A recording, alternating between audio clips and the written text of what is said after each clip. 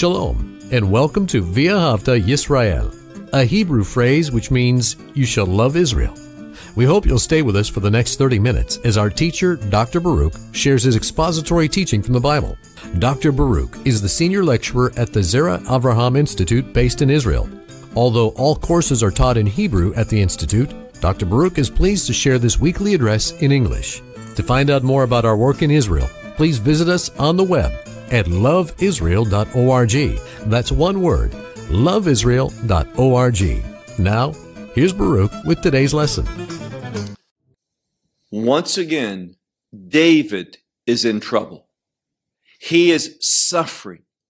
When we look at his life, almost without exception, there are years, many years of trials, hardships, persecution. And I can hear my mother saying to me, if you're constantly having trouble, some of the times it may not be you, but if you're constantly having problems, you are probably to blame. Well, in David's case, this wasn't the situation. You see, it's not natural for someone always to be having problems.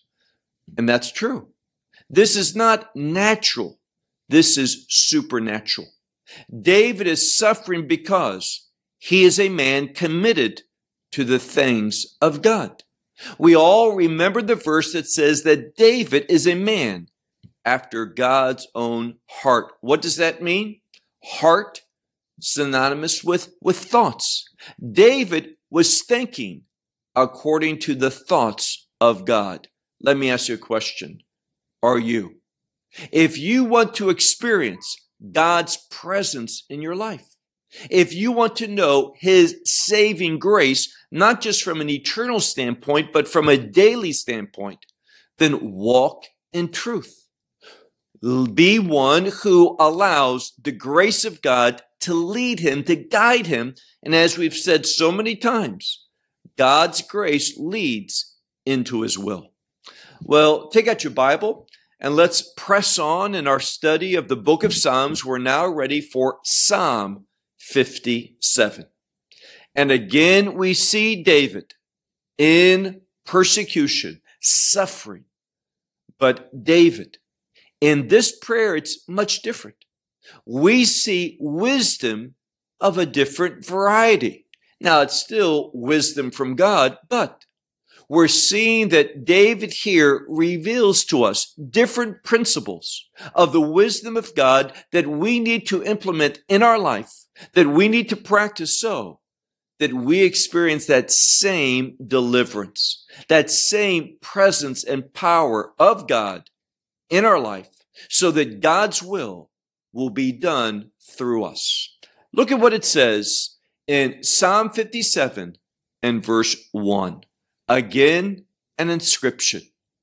That first verse, which many English Bibles, they set apart. They put in a different typeface. They ought not.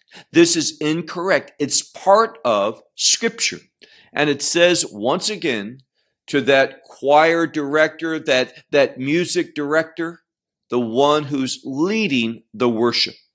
And then we have two words. Now, the two words are a plea. It literally means, do not allow corruption or destruction. David is not wanting to become a recipient of the purposes, of the plans, of the desires of the enemy.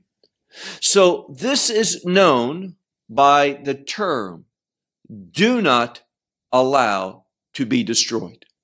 David doesn't want to see the fulfillment of the enemy's desires, but he's committed to God's desires.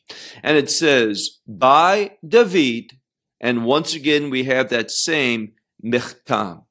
And remember, that is a word that's related to gold, but not just any gold, precious gold of the finest variety.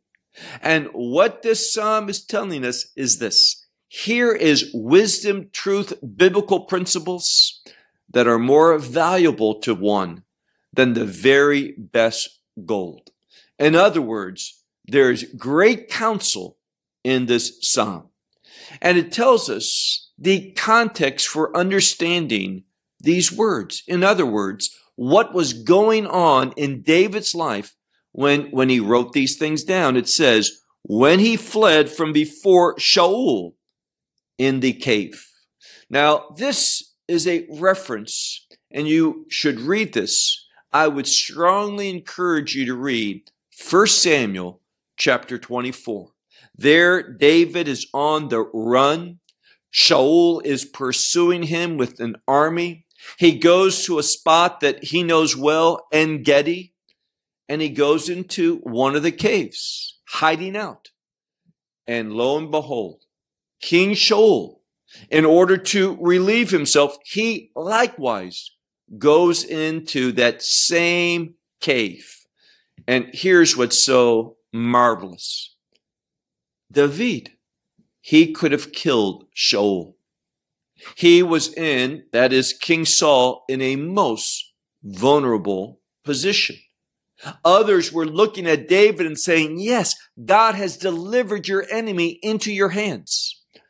But David, understanding that it's still Shaul is the Lord's anointed in that role, he would not stretch out his hands. David did not want to take deliverance by his own actions, but he wanted God to do it. He was a humble man, a trusting man, and a man that demonstrated respect to authority. So it's with this in mind that David wrote down these words. He says, and remember, he is being hunted. And he says, Chaneni Elohim Chaneni, which once again means, be gracious unto me, O God, be gracious. Again, David is saying, God, my utmost desire is to serve you. Extend your grace that leads me into the fulfillment of your will. For in you, he speaks about his soul, really the very essence of him, takes refuge.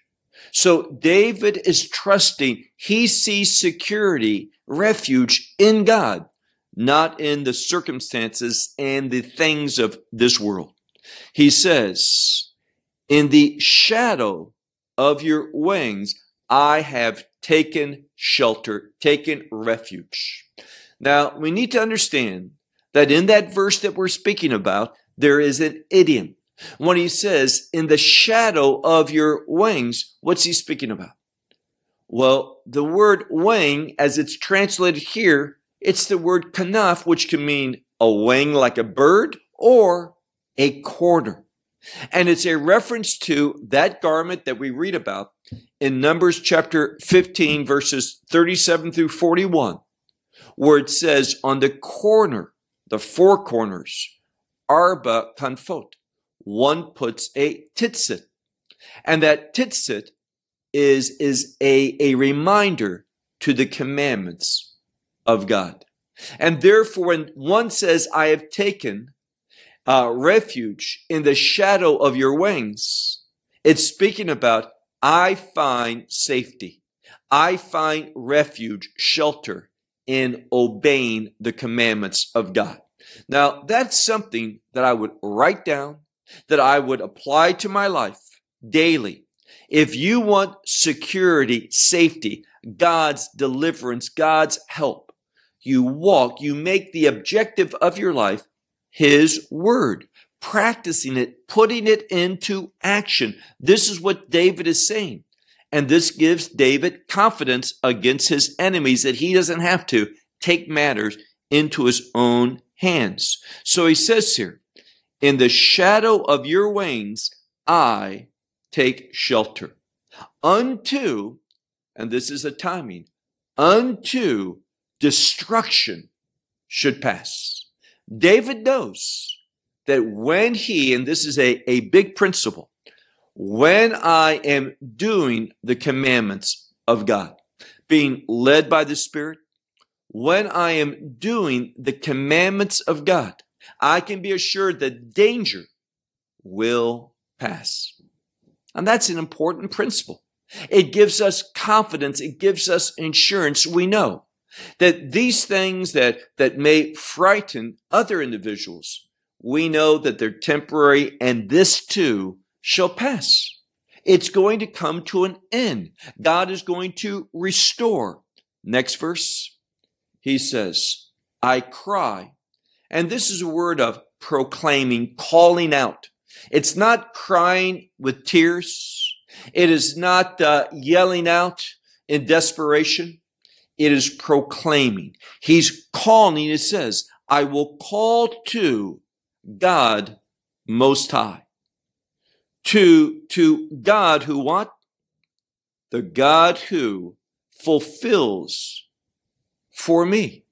Concerning his promises unto me, he fulfills them. Literally, if we look here, it's the word gomer, which has to do with finishing up, bringing to a conclusion. It's also related to what God will provide for his word, his promises to be fulfilled. So David, again, he has what we've talked about for 2 weeks, a sure expectation. Why? He's in God's will. He's praying from a standpoint of obedience. And when we are obeying God, we get confidence, we have assurance, and we can proclaim to the Most High God, knowing that God is going to fulfill, to bring about, to bring a completion to those things that he said concerning us. Next verse. He will send nothing, may he send, but it's confidence. He will send from heaven. And what will do? And he will save me. And then he says, this is what God's going to do, despite the fact, look at the next part, Cheref sho'afi selah, which means the enemy, that's who he's speaking about, the opposition. It says, desires what? Desires shame or contempt. The enemy wants to put shame and contempt upon David.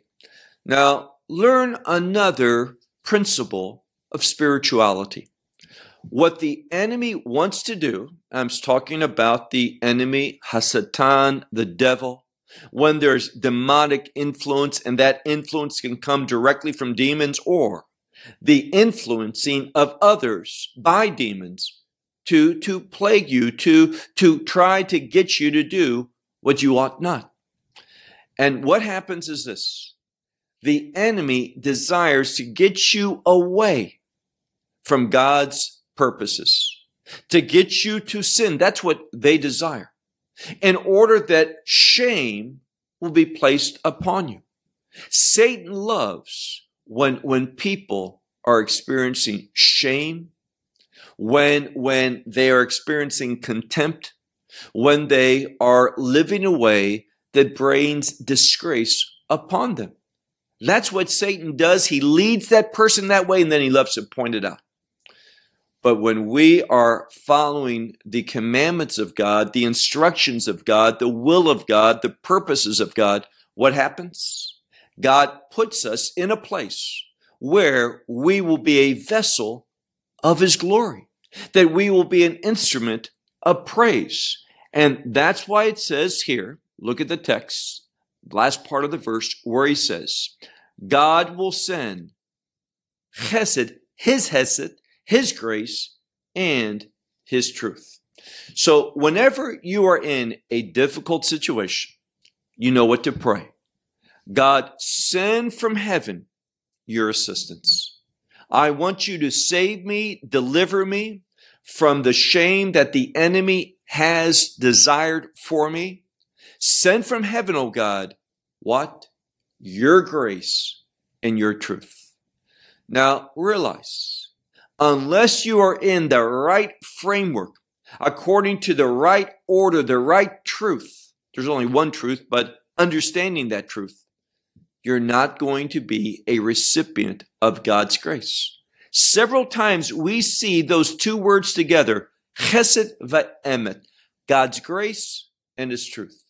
It's only when we're walking in truth are we going to be individuals where that grace, and I'm not talking about the grace that saves, but the grace that empowers, the grace that delivers, the grace that brings you to the fulfillment of God's will in your life.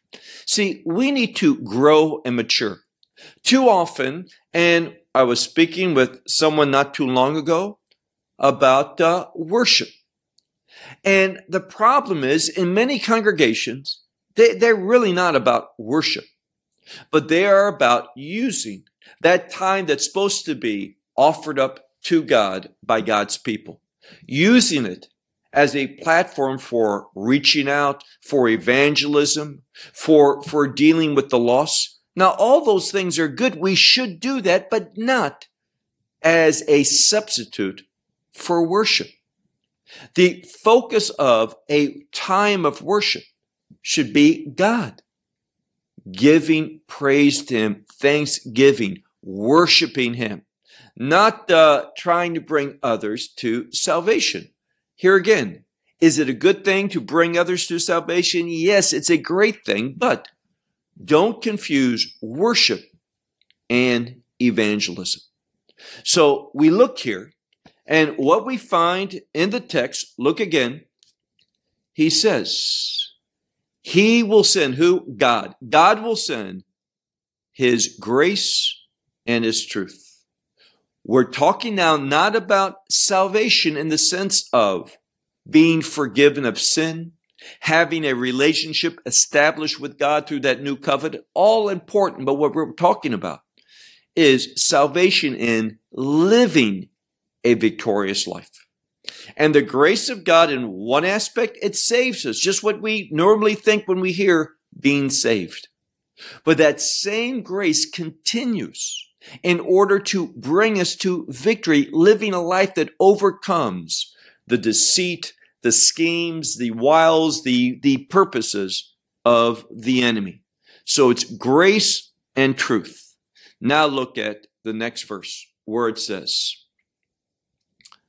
my soul is in the midst of lions. Now, David, think again, where is he? He's in En-Gedi. If you've been to En-Gedi, in one sense, it's a beautiful location with today 3 or so waterfalls in that main place by that cave that David was in. But someone can also be very vulnerable. It's open. And therefore, David, he's in this cave, and if Shaul will discover him and yell, even though David and his men could kill Shaul, all those other armies are there. David would be exposed and would be vulnerable. So David, he's there. What does he do?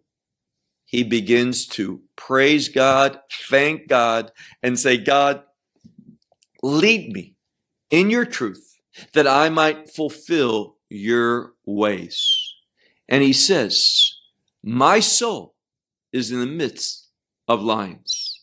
I lay down, he says, I'm laying down in the midst of fire or flames of fire.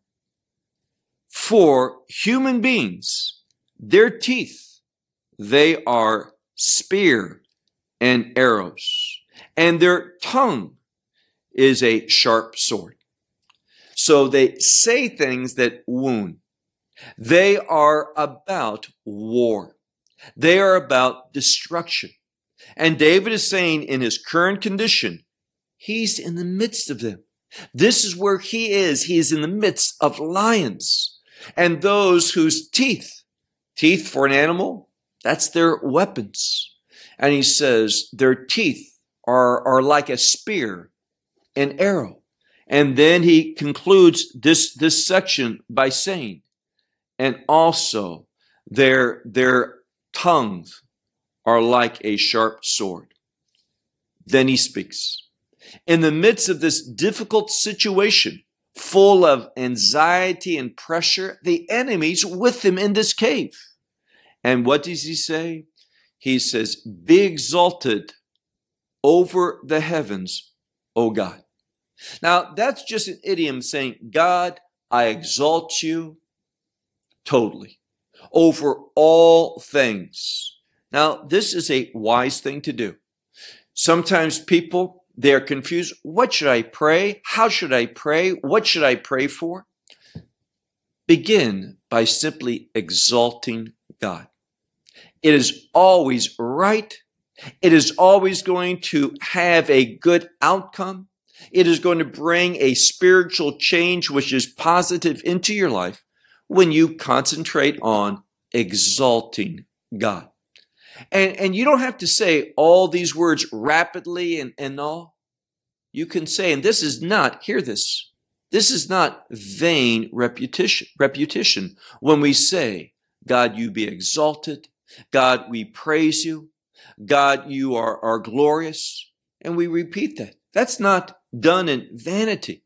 That's done to express our feelings. And sometimes we struggle with the words to share. Repeat those words. They are glorious. So be exalted over the heavens, O God. Over all the earth is your glory. Now, again, the glory of God is an outcome of his presence. So we want to live, we want to behave, we want to do things that brings about God's glory, his presence that manifests his glory. And what brings about his presence? Here it is. When we walk in, hear this, righteousness. When we are doing righteous things, there is an inherent relationship between righteousness and the glory of God. And therefore he says, your glory, God, is over, it's superior to anything in this world. He talks about now his enemy once more. What they do, how they behave. And he says, a snare, literally, it's a word for a net. So it's a trap. A net they prepare for my steps. And my soul, he says here, kafaf. His soul is bent over. Now, he's saying another very important principle to us. The enemy is stalking. The enemy is hunting us down. What do? Well, we're just told. David says, my soul is bent over. What is that? It is a term for humility. See, if you are being hunted down by the enemy, realize that enemy is stronger than you. That enemy in and of yourself is smarter than you. He's got everything on his side. The only thing that can help you is God's assistance. So what does one need to do to bring God's assistance into his life? Humility. Now, there are many times, I will not go into the specifics, but I'm doing something and I don't know how to continue. I don't know the response I should do. And so I pause just momentarily and I say, oh God, allow me to be humble in your presence. And when we seek to be humble, we're acknowledging he is great and we're not. We are just dirt. Dirt that the glorious God has formed and made human beings, wonderfully made, but we're still dirt. All that wonder is from the hand of God. That life is from the breath of God. So we're dirt. And when we come acknowledging, God, you're great, and we humble ourselves, it brings about God's provision. Learn this simple principle. Humility, I receive God's provision in order that I might find deliverance for the purpose of carrying out his will. Not going back to what I want, what pleases me, what I think I have coming to me. This is not what we're talking about. So he says, a net, which is a trap, they prepare for my steps. My soul is bent over. It says they dig, unusual word for dig, they dig a hole before me. Now, they dig a hole, and the hole here is the word shicha, which is a pit. And there is, and I won't go into it, there is a relationship between this pit and destruction. See, Satan delights in our destruction. That which is corruptible, that is Satan's work. That which is eternal, immortal, that which is not corruptible, that is God at work. So we need to see what David is saying here. They dig before me a pit. But he says, they are going to be the ones that have fallen into its midst. Selah. Selah, most scholars see it as a word of exclamation, putting an emphasis on it. They do things, but it comes back against them. They are wanting to capture David for his destruction, and what they're doing is really acting for their own destruction. That's why it's so important that we do the right thing. Do you pray daily? God, open my eyes, give me insight. I recognize my great limitations. I know that I have spiritual flaws. I know that I'm not up in and of myself to the task that you have for me.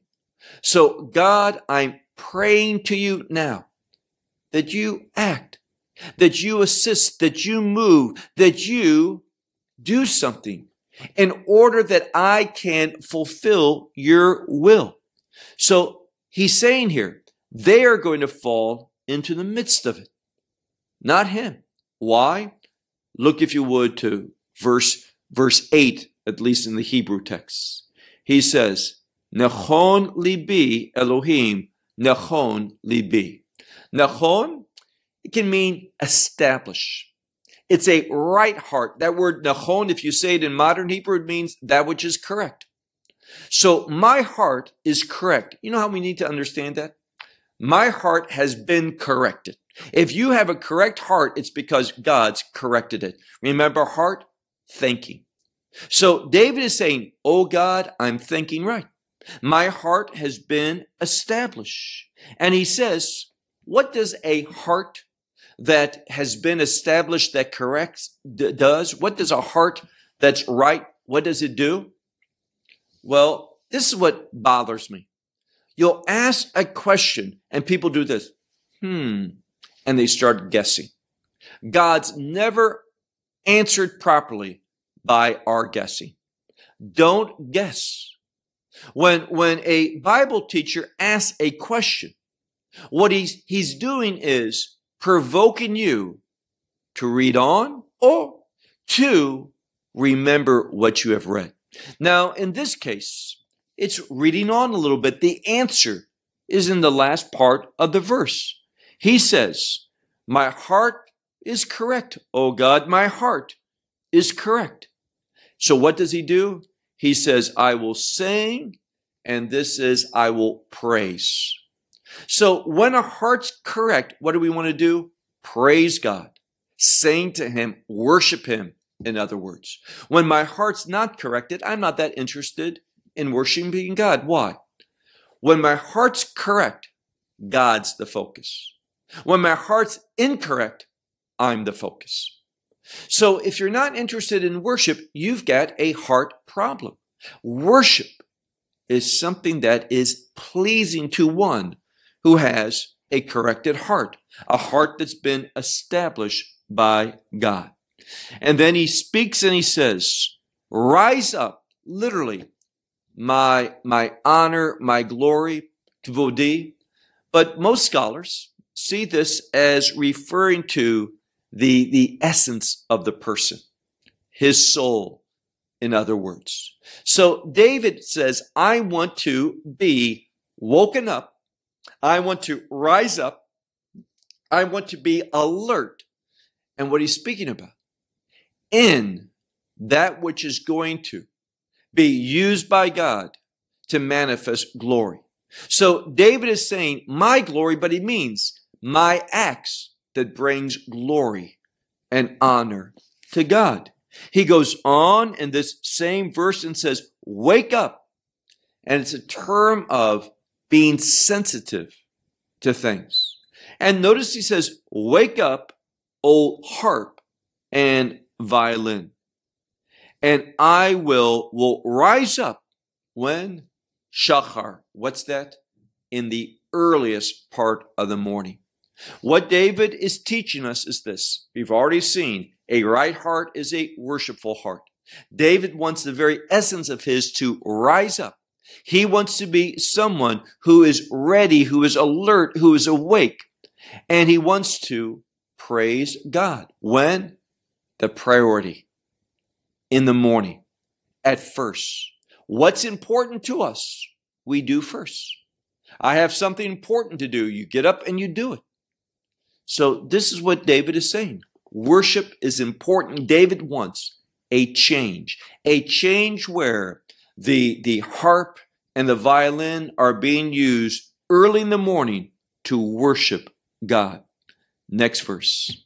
He says, I will give thanks. All of this within the context of worship. I will give thanks among the people, Adonai. Now, this means my Lord, but here's something. It's very important because this word that's oftentimes Adonai, many times we use the word Hashem. It's not, in this case, those four-letter word Yud-He, Vav-He. This is the word Adonai spelled out. And here's what's important. When we speak about that Yud-He, Vav-He, what's normally translated as the Lord, it's speaking about the God who transcends all things, the God who is great without limitations, without any type of restrictions, God who is forever God. Nothing will change him. But this is a word that relates to God being manifested, being related to as the Master. That we need to recognize his authority in all things. So David says, I will give thanks to you among the people, my Master. I will praise you among the nations. For great unto the heavens is your grace. And unto, this is another word for heavens, unto the heavens is your truth. Now again, if you missed it, you see once more, we saw it earlier on in the 4th verse in the Hebrew, perhaps at verse 3 in your Bible, and we see it again in our current verse, this putting together of his grace, chesdo, and his truth. These two things go together. I am going to be led by grace when I'm walking in truth. When I'm walking in truth, I'm going to be a recipient of God's grace. And that is going to move me in a way that experiencing that movement is going to cause me to experience deliverance, being set free to accomplish God's purposes, his objective, in order that my life is used to worship God. Now, for me, one of the marvelous times of David's life, something that speaks to me, is what David did in this context, in this cave. Because I can assure you, I would have interpreted wrongly. I would have saw, just like so many other people have said, here comes Shaul, my enemy, this one that God's rejected. He's no longer king in God's eyes. He's no longer king in my eyes. Let me at him. It would have been easy. What did David do? He took that knife that he had. He was equipped. And remember, he cut off the tzitzit from one of Shaul's corners. And this shows, Saul, you're not really interested in the commandments of God. And that's why when David spoke to him and he says, look, Saul, look what I have in my hand.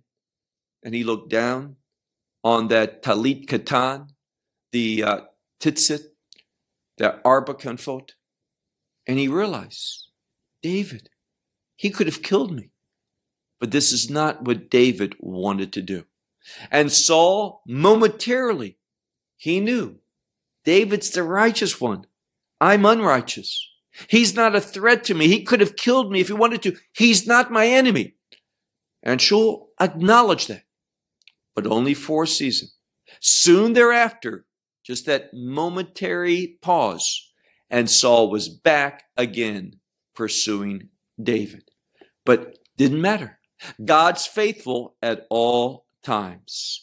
So great unto the heavens is his grace, and unto the heavens is your truth. Last verse. We've already really encountered where he says, be exalted over the heavens, O God. And we should take that same word again. It doesn't repeat, but the intent is the same. Be exalted over all the earth, your glory. So what we see here is that God is great. God is wonderful. God is faithful. And God loves those who are in a covenantal relationship with him. Now, he loves everyone, but they're not going to receive that love. They're not going to taste it, experience it outside of a covenant. That love is not going to impact their life, only those within a covenant. And when you enter into that covenant, you are saying, God, I am your servant.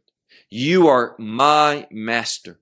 I am committed to your purposes, your objectives. And I'm going to walk in that direction, your direction, according to what your grace leads and what your truth declares. And when we do this, we're going to find that although there's enemies out there and we can experience persecution and hardships, let me tell you, the joy, that contentment, and even though David suffered a lot, he had a lot of joy, a lot of satisfaction. David was an individual that led a life to its fullest. And seeing how God had delivered him, what a testimony David had. This is what we're reading tonight in this psalm. A testimony from David concerning God's faithfulness. Not to be one that takes everything into your own hands and see it according to your lenses of life, but to trust God and to be led by his grace and his truth. When you are, life will be exciting. Life will be an example to others, and life will be about experiencing the fulfillment of God's will. And there's nothing better than that. Shalom from Israel.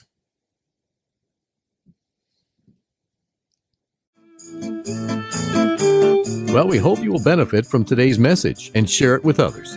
Please plan to join us each week at this time and on this channel for our broadcast of loveisrael.org. Again, to find out more about us, please visit our website, loveisrael.org. There you will find articles and numerous other lectures by Baruch. These teachings are in video form. You may download them or watch them in streaming video. Until next week, may the Lord bless you in our Messiah Yeshua, that is, Jesus, as you walk with him. Shalom from Israel.